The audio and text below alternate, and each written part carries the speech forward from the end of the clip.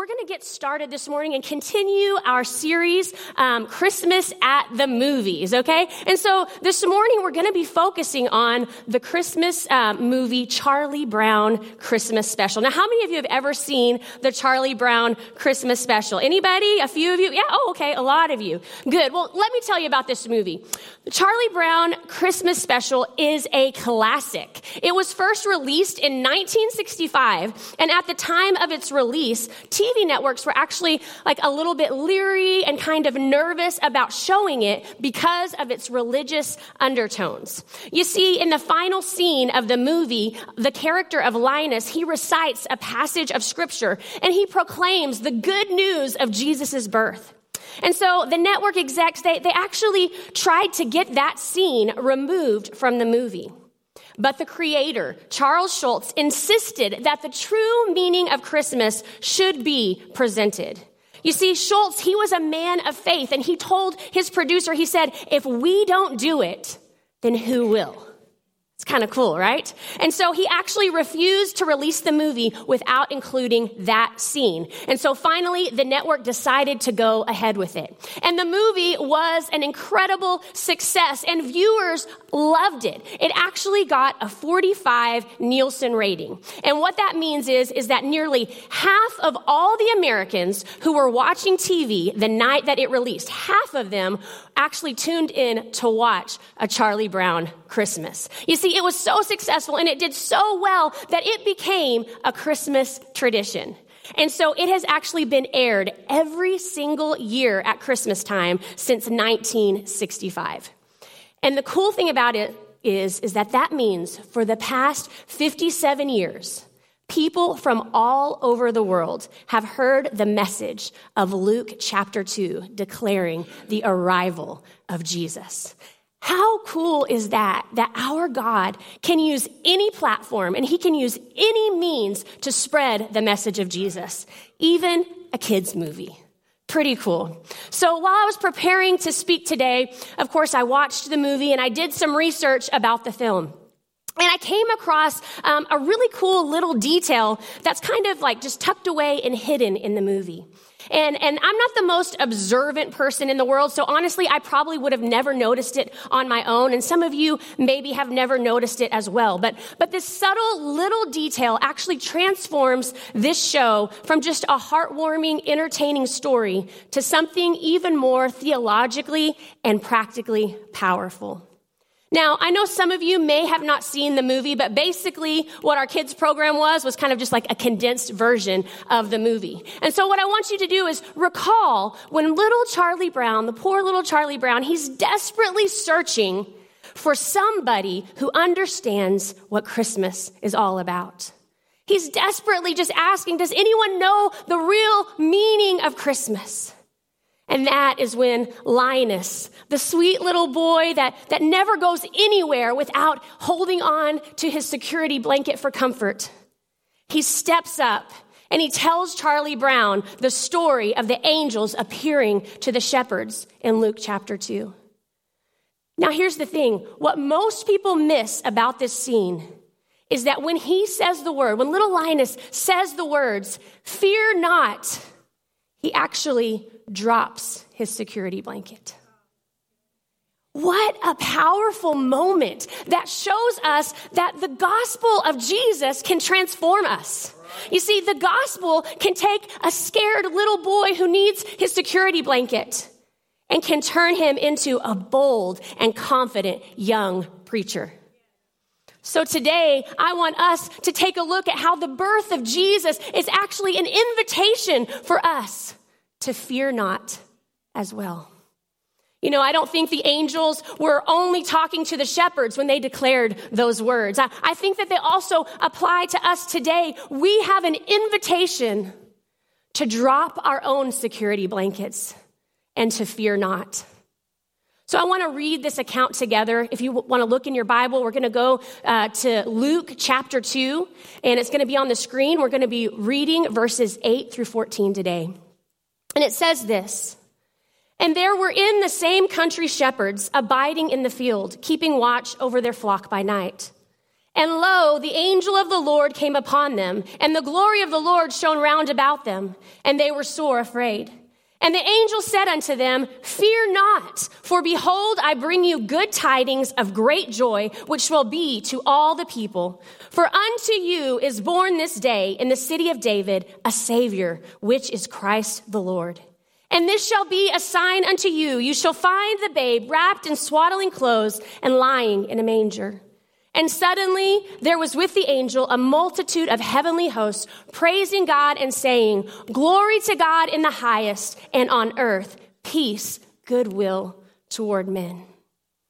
So this morning, I want us to take a look at two of our greatest fears in life, and how the good news of Jesus is actually an invitation for us to drop those fears.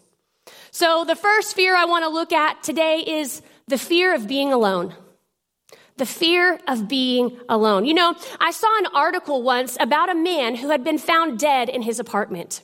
Now, the story in itself is sad enough, but what made it even more tragic was that when they had found him, he had actually been dead for 3 years. Can you imagine that? Dead for 3 years in his apartment, and no one even noticed. You know, for some of us, this article expresses our deepest fear, to die alone and forgotten. But the fear of being alone doesn't just start as we get older and we start to think about death and dying. It actually starts much earlier than that. You see, the fear of being alone could sound something even like this, like, will I find anyone to sit with me in the school cafeteria? Will I have anyone to talk to at the party? Will I ever find someone to marry? Who can I write down as my emergency contact? What would I do if something bad happened and I lost my spouse or my marriage? Will anyone visit me if I end up in the nursing home? You see, these questions and so many more, they all point to this deep underlying fear of being alone.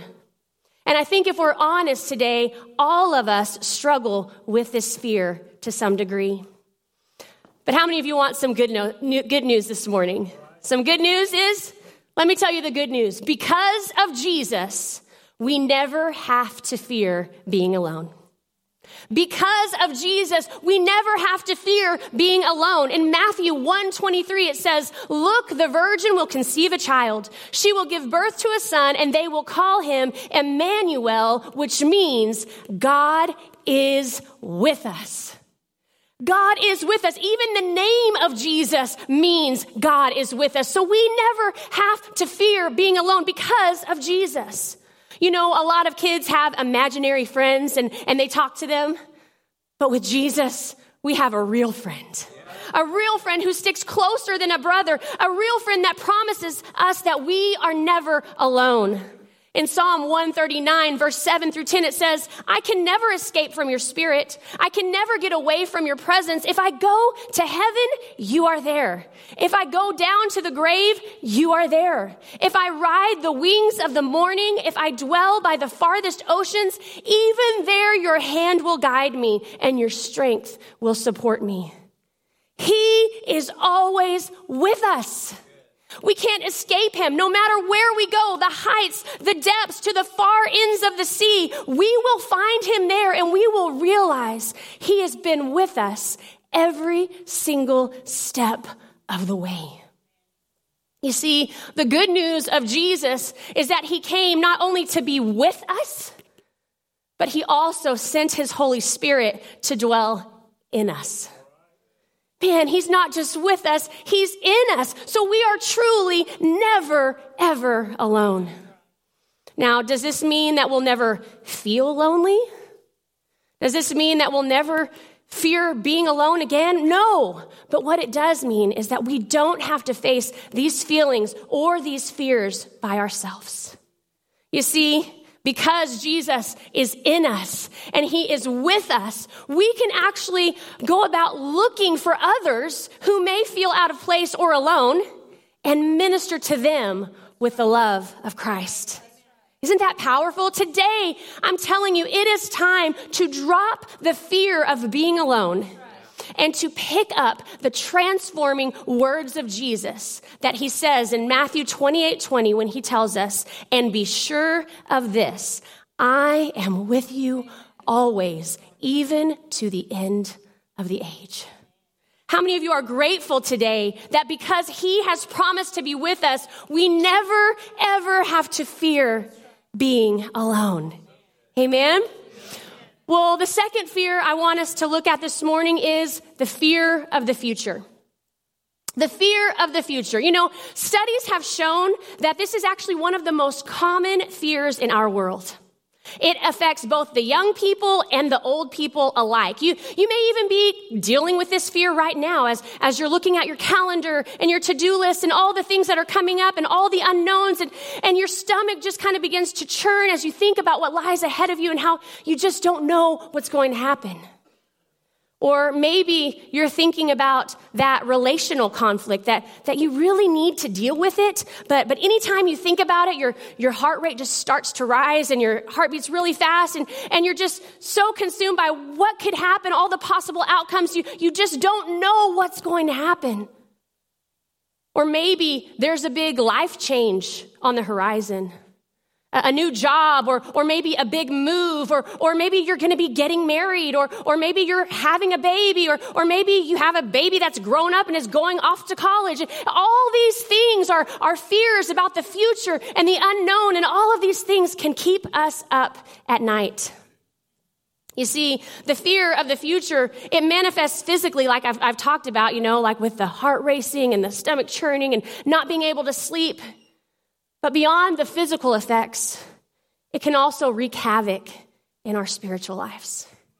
Fear of the future can wreak havoc in our spiritual lives. I love this quote by Corrie ten Boom, and she said, "Worry does not empty tomorrow of its sorrow. It empties today of its strength."